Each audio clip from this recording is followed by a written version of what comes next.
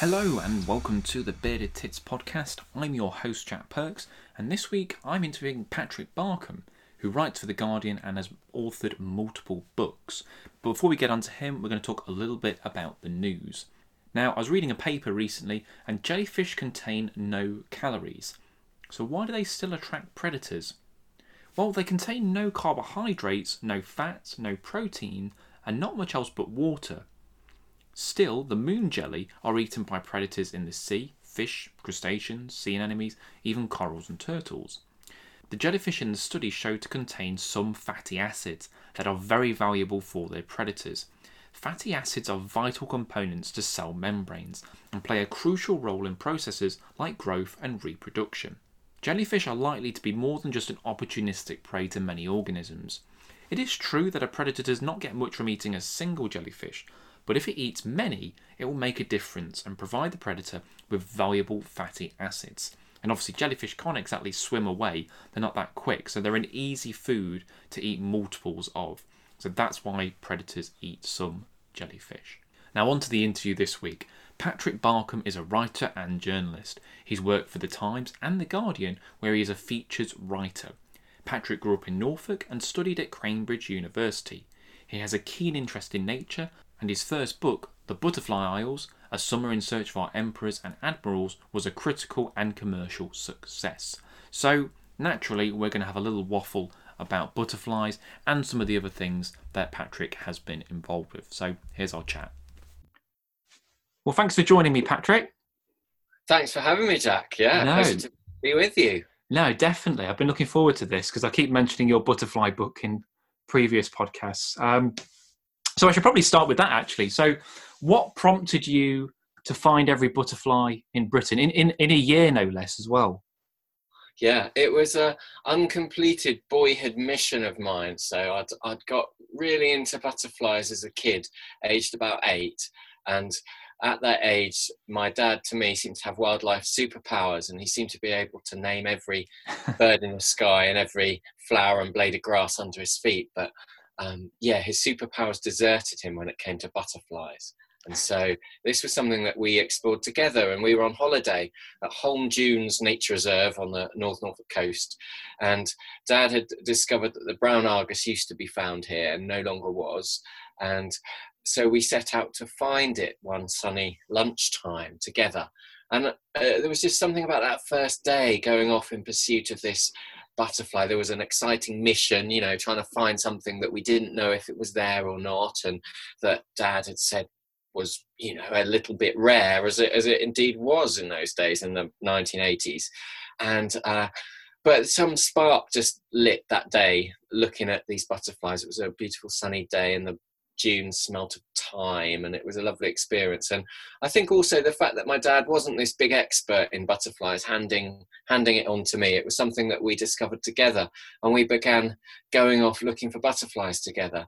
And we did kind of more conventional father-son things, like going and watching Norwich City play football in the winter. But in the summer, we'd go off on these missions, and I went to look for the dingy skipper at Narborough Common in Norfolk, and we went to Foxley Wood in Norfolk to look for particular butterflies like the White Admiral and the Purple Emperor, which was extinct then, from Norfolk.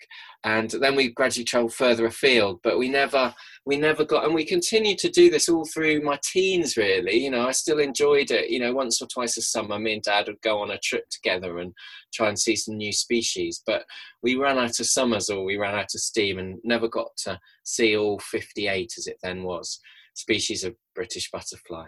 And then I was in my 30s, in working and living in London, and feeling increasingly sort of alienated with city life, and a sort of not estranged, but not connected in the way I wanted to be with the countryside where I'd grown up and loved and wanted to live. And going and completing that unfulfilled boyhood mission seemed to me to be a good way to reconnect with the countryside, and so it proved. And I was a journalist, and I was in search of a topic for a book, and I'd actually had some discussions with and then a young sort of literary agent called Carolina Sutton, who became my literary agent. And we actually had discussions, and she was like, well, what were you passionate about as a boy? You know, because I said, I'd love to write a book. And I said, well, butterflies. And so, you know, she said, that sounds like an interesting subject. So I went away and had a thought. And so it was the two things kind of coming together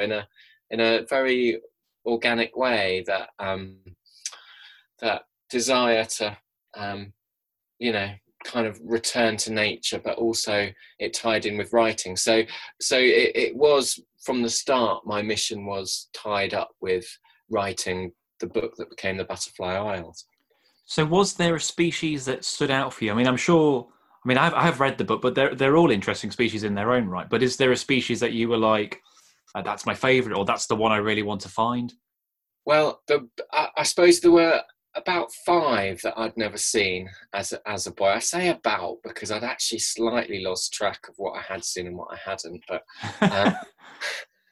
But the one for me that I really wanted to see was the checkered skipper, which became extinct in England in 1977, but lingered on in the Highlands of Scotland. There was this relic population up there that had moved north in warmer times and then become cut off and stranded.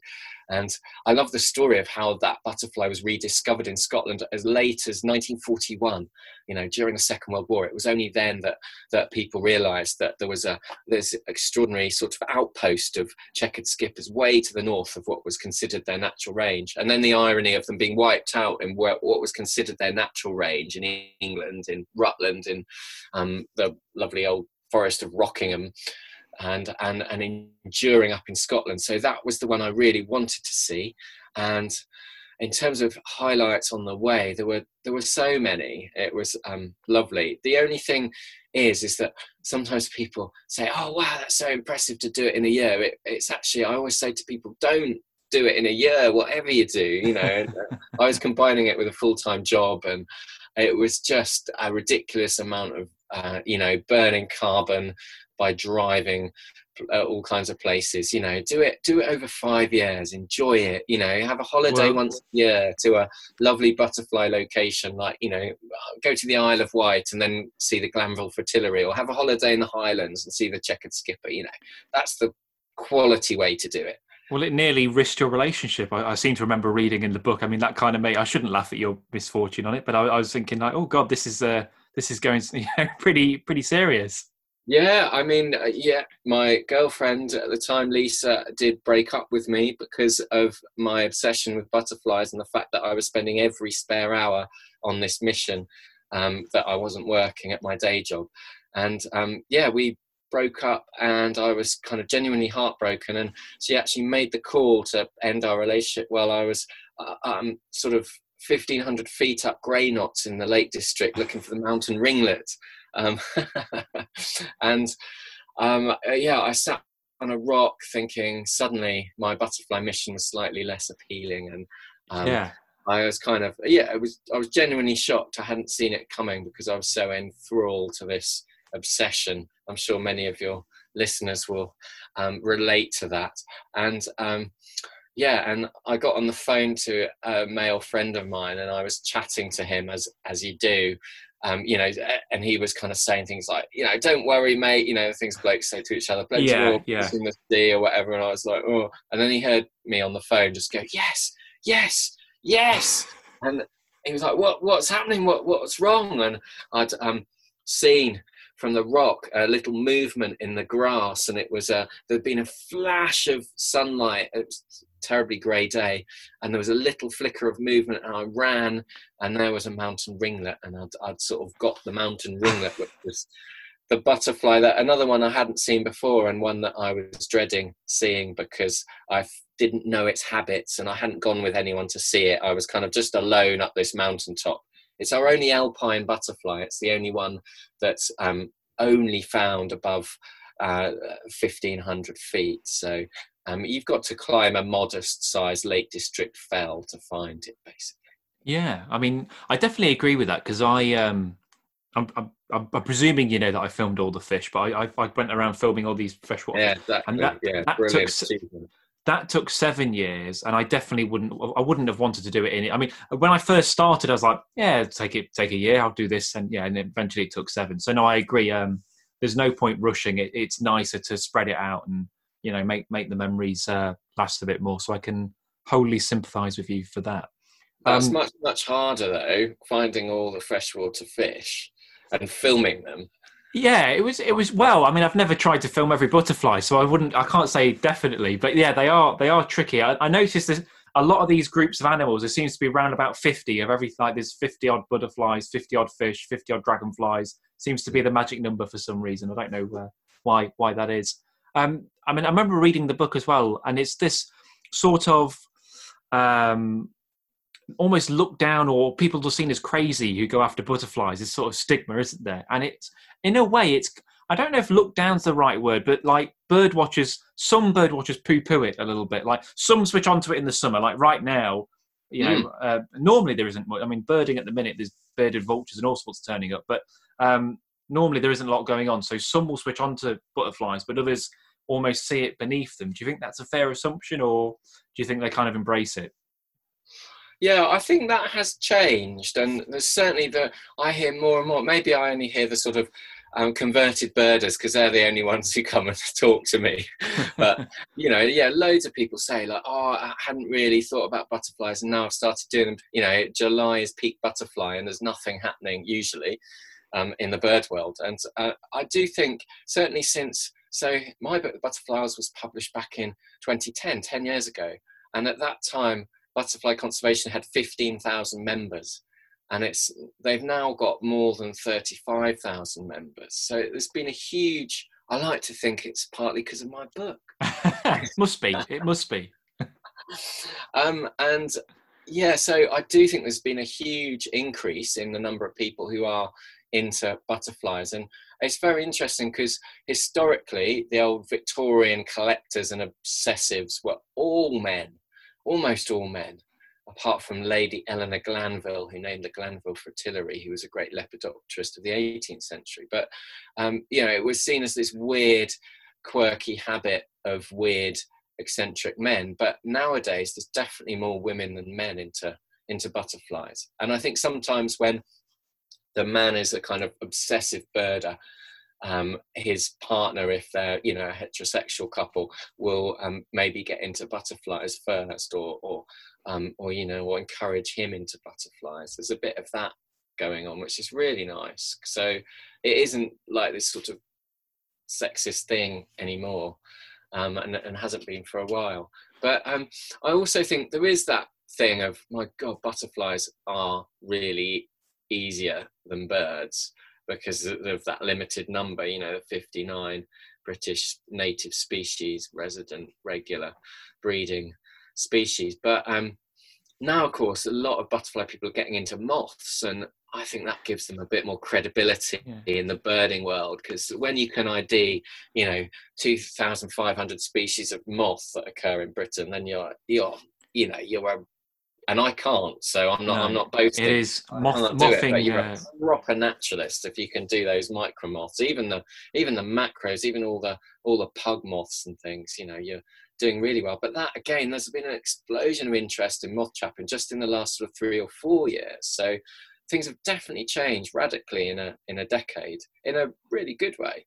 Mothing is definitely a slippery slope. I bought my first moth trap last week. Actually, it was Right. I can't remember what kind it is anyway, but I gave it a go in the garden, and I was like, I'm not, I live in a kind of suburban area, and I'm not going to get a lot, but I put it out, and then the next morning looked, and I haven't got a clue what half of them are, but there was loads in there, and I was like, oh, this is amazing, and cockchafer beetles and all kinds of weird and wonderful stuff, and it's like, oh, I don't know if I need another hobby to get into, but it was really good. I really enjoyed doing that.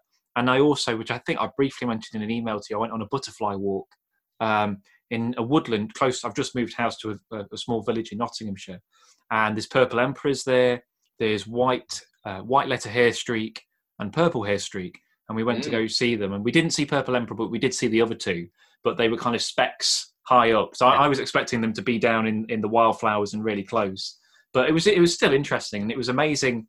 Like you said, when you do get those people who know, oh, that's the what do they call it, the master oak or something like that. That's where the they The hang master around. tree, yeah, That yeah. and The all purple these little, it's like a secret language. All these different terminologies and all, it's really good. It kind of got me thinking, oh, I should really do this a little bit more as well. So I'm always happy to be enlightened with that kind of stuff. It is lovely. Those treetop butterflies in particular, the hair streaks and the purple emperor, they're ones that if you're a birder, you've kind of got the skills to see because you're used to looking that long range, distance at things and picking stuff up in amongst branches, and they're quite a challenge. But yeah, you can always learn more in the world of butterflies. Even just sticking with the 59 British species, there's so much to learn about their life cycles and habits and behaviors and distribution and even their personalities. And we've seen Matthew Oates, who's the great purple emperor man in this country, and he's just written a big entire book just on the purple emperor, on one species of butterfly, and there's still more to say than he said, and that's amazing, isn't it, that you can keep on digging deeper and deeper into something as inconsequential as one species of insect. Yeah, no, definitely. I mean, when we were walking around, there were so many photographers and bird watchers, and there were a few birders I recognised, and they almost look like they were kind of walking out of a brothel. They looked a bit shifty, like, oh, I'm not meant to be here. I'm meant to be photographing birds, and it's like there's no shame. These are interesting animals. Don't embrace it. Go for it. So I thought that was great. I'm going to definitely give it another go. Your second book is all about badgers, and you call it Badgerland. And obviously, the badger cull remains a controversial decision.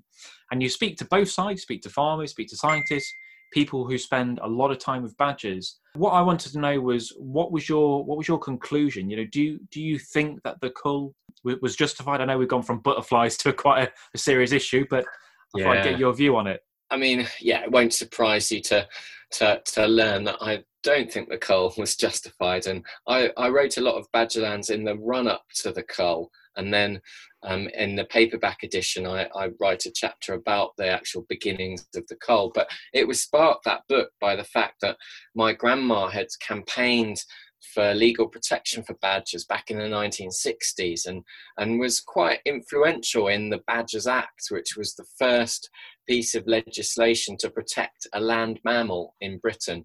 Seals had been protected at an earlier date. And so that came into force in 1973, and Grandma died 20 years ago. But I remember when the cull suddenly on the agenda in 2010, when it was part of the coalition agreement between the Lib Dems and the Conservatives. And so suddenly it was on the agenda in 2010. This new government was saying, let's cull badgers. And I sort of wondered what my grandma would have made of it. Yeah. And I really tried.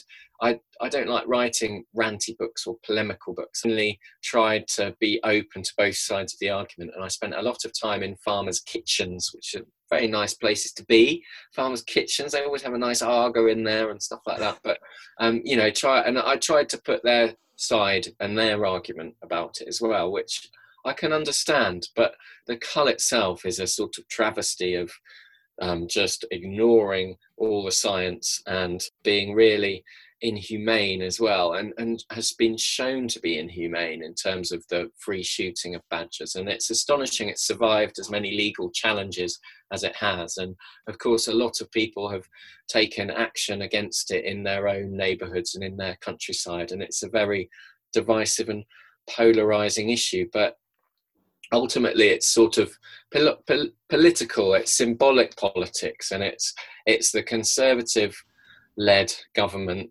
really sort of doing something symbolic to show farmers that we're on your side. We can't repeal the fox hunting act because we know we'll never get away with that, and that's another piece of symbolic politics, really. So here you go, you can kill badgers, and that will make you feel like we're helping you tackle the horrendous and very real problem of bovine TB in cattle, which is a difficult, slow-moving disease. There's no silver bullet. There's no cattle vaccine that will instantly solve everything. And the badger vaccine, which works, and loads of wildlife trusts have done heroic work doing badger vaccination, particularly in recent years. Derbyshire Wildlife Trust, yeah. Near your neck of the woods, has done brilliant programs, and that undoubtedly helps, and it reduces the infectiousness within badger populations. And there is transmission between badgers and cattle, and this has been proven by science, but the main transmitter of the disease in cattle are other cows that aren't detected by the pretty useless bovine TB testing regime that's based on 1950s technology.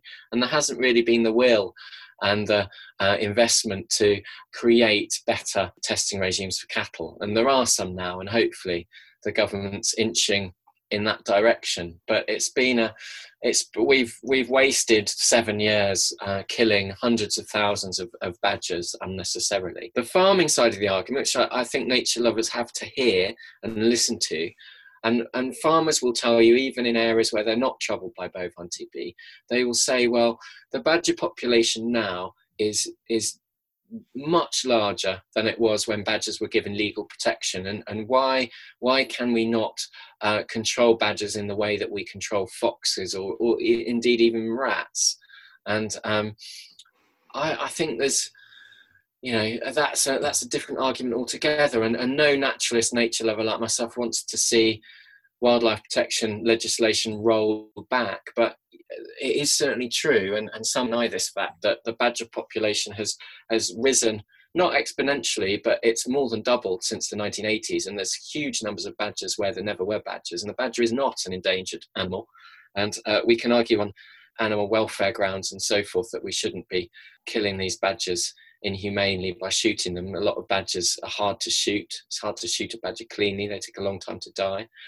And so, but, the farmers perhaps have a right to ask that question as to why the badger is so protected. And in Badgerlands, I explore all this. It's a sort of history of humans and badgers, and it's a very vexed history because, of course, we in Britain are disastrously bad at living alongside large animals, and we've killed every significant carnivore and wiped them out in our islands. And badgers are our largest surviving carnivorous animal, and even now we're sort of clamouring to kill them and control them even more. So,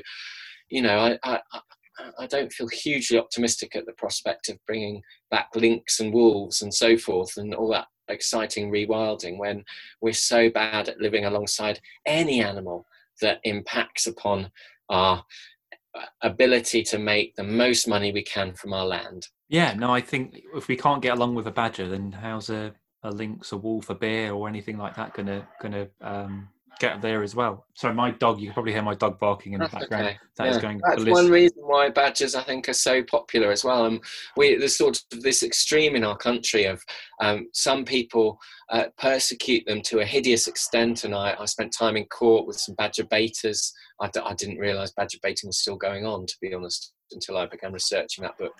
And I also spent a lot of time with badger watchers. And I think people watch badgers often because they remind us of our dogs and cats. There's something slightly cattish about them as well, but very similar to dogs in the way they behave. And their personalities are so evident too. And you can get to know your local badgers, can't you? But if you visit them regularly, and they can get to know you. I see some of the stuff online of people who feed badgers, and yeah, they almost act like a part of the family. You mentioned badger baiting, so sorry to the uninitiated. What's badger baiting? I imagine you use bait to get a badger in, but what is that? Yeah, good question. Historically, it was kind of the badger's misfortune historically not to be a formally hunted animal. So for things like the fox and the deer that were coveted by the aristocracy, they created rules and protection for them. And so, even to this day, some aristocratic estates almost, not quite farm foxes, but protect foxes in because they were, at least until recently, they were a hunted animal, and still are illegally hunted, of course. But the badger was never hunted. Digging it out of a set was a back-breaking task, ill-suited to a gentleman. So instead it was left with no rules governing it, no closed season, no sort of this is an animal. And so hunting the badger was a kind of rough and ready pursuit that working men in villages undertook. And the idea was you would capture a badger alive, and entire breeds of dog were bred for this. So I've recently got for my kids a miniature Dachshund. A Dachshund is badger dog in German. I've got one as well. Oh, have you? That's who you can hear barking in the background. Is my Dachshund, yeah. Lovely animals, and trained to hold a badger in the set, go into its set, bark at it repeatedly until the men dug down to where the badger was, and they'd catch it in a bag, take it, keep it in a box at the back of a pub, and every evening some local villager would bring his dog in and challenge. So you'd have a fight between the dog and the badger, and you'd bet money on who was going to win. And of course, badgers can easily kill much larger dogs. They're tremendously impressive animals, incredibly brave, and these poor badgers would often endure many fights and then go back in their little box and eventually die a horrible death. And this tradition carried on in Britain right up, well, it carries on today, and there's still illegal people who will catch a badger and then bet on it with dogs, in fights with dogs and so forth. So this barbaric thing, which was only really outlawed by the 1973 Badgers Act, has sort of continued underground, unfortunately. Curiously, culturally, it's associated with former mining towns, and I always find it sort of slightly ironic that it was a tradition that miners who spent 6 days a week digging underground would then spend their seventh day, a Sunday, digging for a badger. Obsessed with it. And so you still have these badger baiting going on near old mining towns in South Wales, in North East England in particular, in the Scottish borders, in the Staffordshire around the potteries, and obviously not happening in a massive way these days, but mostly still passed on sort of down the generations in this sort of hideous way. And yeah, it's a depressing little piece of British subculture. Only the French appear to have had such a barbaric tradition of baiting badgers. Other countries appear to have left them alone. It's weird then, because I suppose because obviously Dachshund is German, so presumably Germany must have had some kind of at some point. Yeah. No, it's strange. I mean, it seems. I think back to 2010, and it almost seemed impossible that there would be a cull on badgers. But obviously, here we are, like you say, 10 years later, and it's still happening. Yeah, it's been a real failure of politics to sort out the problem in a more rational way, and invest in the science and get better biosecurity for cows. And there's a brilliant vet down in who's been working in the West Country called Dick Sibley, who has been showing farmers how they can have fairly intensive indoor dairy operations and yet not have bovine TB in their herds. And it's almost entirely due to husbandry and things like simple things like washing out and cleaning maternity birthing units after birth, because bovine TB spread between cows using these birthing units or birthing areas that aren't shared out properly. So, simple tweaks to farming practices can suppress and almost remove bovine TB, but unfortunately the badger is an easy scapegoat. And I'm not blaming farmers either, because I think it's also slightly a function of a industry that isn't working well enough, and supermarkets are screwing over farmers with the price they pay for milk at the farm gate, and so dairy farmers are under pressure, and they can't afford the hit on their profits that bovine TB represents. So of course they want to control every variable, and the badger is one variable, and controlling it has meant culling it. It's been a waste. We've wasted 8 years in Britain culling when we could have been developing more scientific responses to this difficult disease. As always with these kind of issues, it's never black and white, and it's easy to demonise one side over the other. But yeah, I think you've done a good job on taking both into account there. So for a more easygoing book, we're not going to go through all your books, by the way, but I'm going to do one more book. But you did do a book called Islander, and I think it's easy to forget that we are an island nation, and there are 2 big islands to Britain, but we have obviously thousands of smaller ones. In travelling around some of them, did anything surprise you that you found? Because I know you did natural history, but you also did a bit of history and other kind of things when you were doing that. So was there anything that you were like, oh, that's pretty interesting? Yeah, I mean, constantly. Good. I'd be worried if you said no, it was really boring and I didn't find anything out. Yeah, no. I mean, we have 6,200 islands, tidal rocks, You know, we are a huge archipelago. We aren't one island at all. And yeah, I wrote this. It's essentially a kind of travel book, really, but a tour of some of what I consider to be our most interesting British islands, and telling different stories with each island that I visited. And there's some amazing stories. So it's sort of little known that there was an German concentration camp on British soil. And that was on the island of Alderney, which the Channel Islands were, of course, Churchill decided that you couldn't defend them during the Second World War, and he withdrew from them. And Alderney was completely evacuated because there were so few residents. There were only sort of 2,000 or so residents. And so it was very quickly taken over by the Germans, and they built it became part of Hitler's Atlantic Wall of fortifications from Norway down to Spain. And to build those fortifications, he imported slave labourers, mainly Ukrainians, but also people, including Jews from France and political prisoners from Germany and so forth. And there were it's still disputed by historians, but there were around 1,000 people died on Alderney during the Second World War because of horrendous treatment. Some were murdered by German guards, but most of them died of hunger and malnutrition and horrendous diseases that spread through these awful camps. So that's pretty amazing. And the British authorities afterwards didn't prosecute any Germans for war crimes on Alderney. The French prosecuted a couple of German officers, but it was almost like the British authorities were embarrassed that this had happened on an island that was nominally theirs, and it was kind of slightly brushed under the carpet. And now if you go to Alderney, it's a wonderful island for seabirds and wild flowers, particularly in early summer in May and June. It's beautiful, beautiful island. But there's these amazing relics from Hitler's Germany on all over Alderney, and it's sort of a piece of history that we don't really mark or remember. And I think it should be remembered. But so I suppose that's an example of a sort of undercurrent, a sort of darker undercurrent of island life. But there were so many sort of joyful encounters with.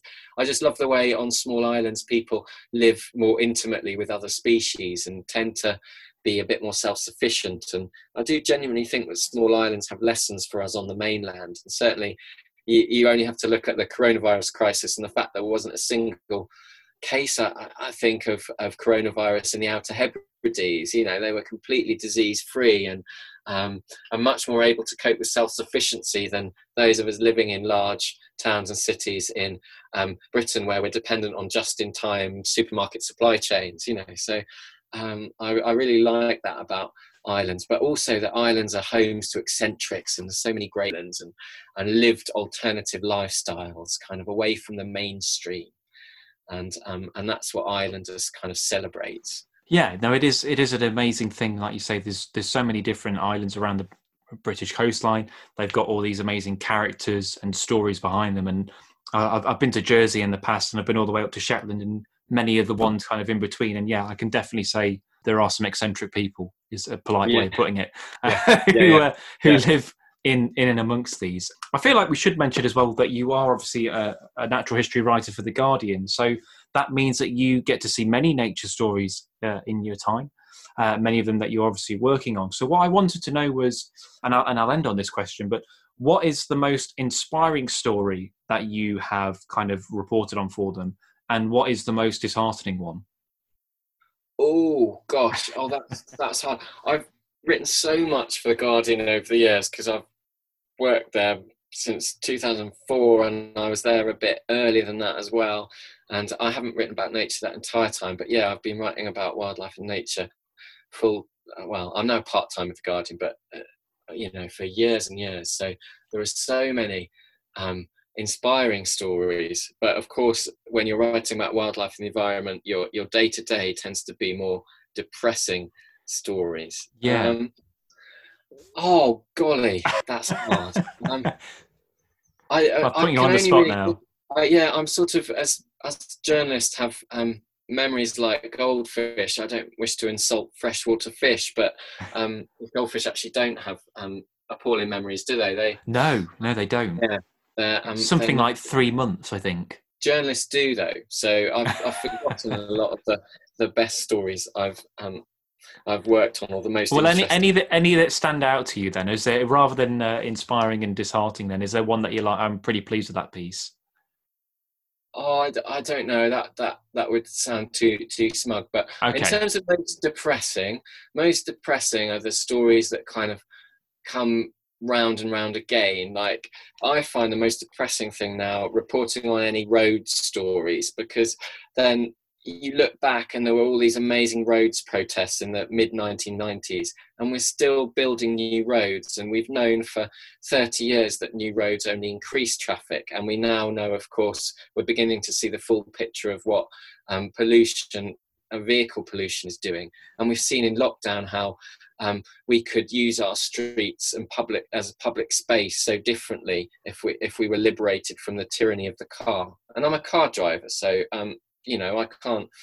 That either makes me a hypocrite, but I also think I'm free to criticise it, because I'm not some holier than thou person who doesn't use roads. But I would quite happily be forced to use my car less, to pay far more, and to drive more slowly and use slower roads and avoid small towns. I know you feel like towns need bypasses, but what's been built now are not bypasses. They're roads to facilitate new housing development. So I think my nomination, the most depressing story, is the Oxford-Cambridge Expressway, which is that proposed new motorway to open up the countryside, this is what policymakers say, unlock the countryside for 1 million new homes, like completely unsustainable development that's going to trash anyone who's wandered through Finemere Woods or North Buckinghamshire.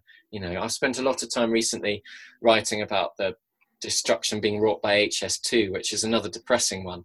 But I don't think HS2 will get built beyond Birmingham, actually. But roads are such an outmoded technology. So 20th century, we don't need roads, we don't need any more. So all those stories, I've done one story recently on the Western Link outside Norwich, which is just the most pointless backward road that is going to enrich a very small number of landowners, and somehow they're making it out that this is the popular choice for the people. It's a road for the people. It isn't. It's a road to enrich a few private landowners, like all roads do and are, and absolutely trashing a landscape. Oh gosh, I've ranted there a bit, Jack. That's good. I wanted to kind of tweak a nerve and then get some passion out of you, so that's good. But also, I like to think I tried desperately hard to find cheering stories, because without hope, we're done for.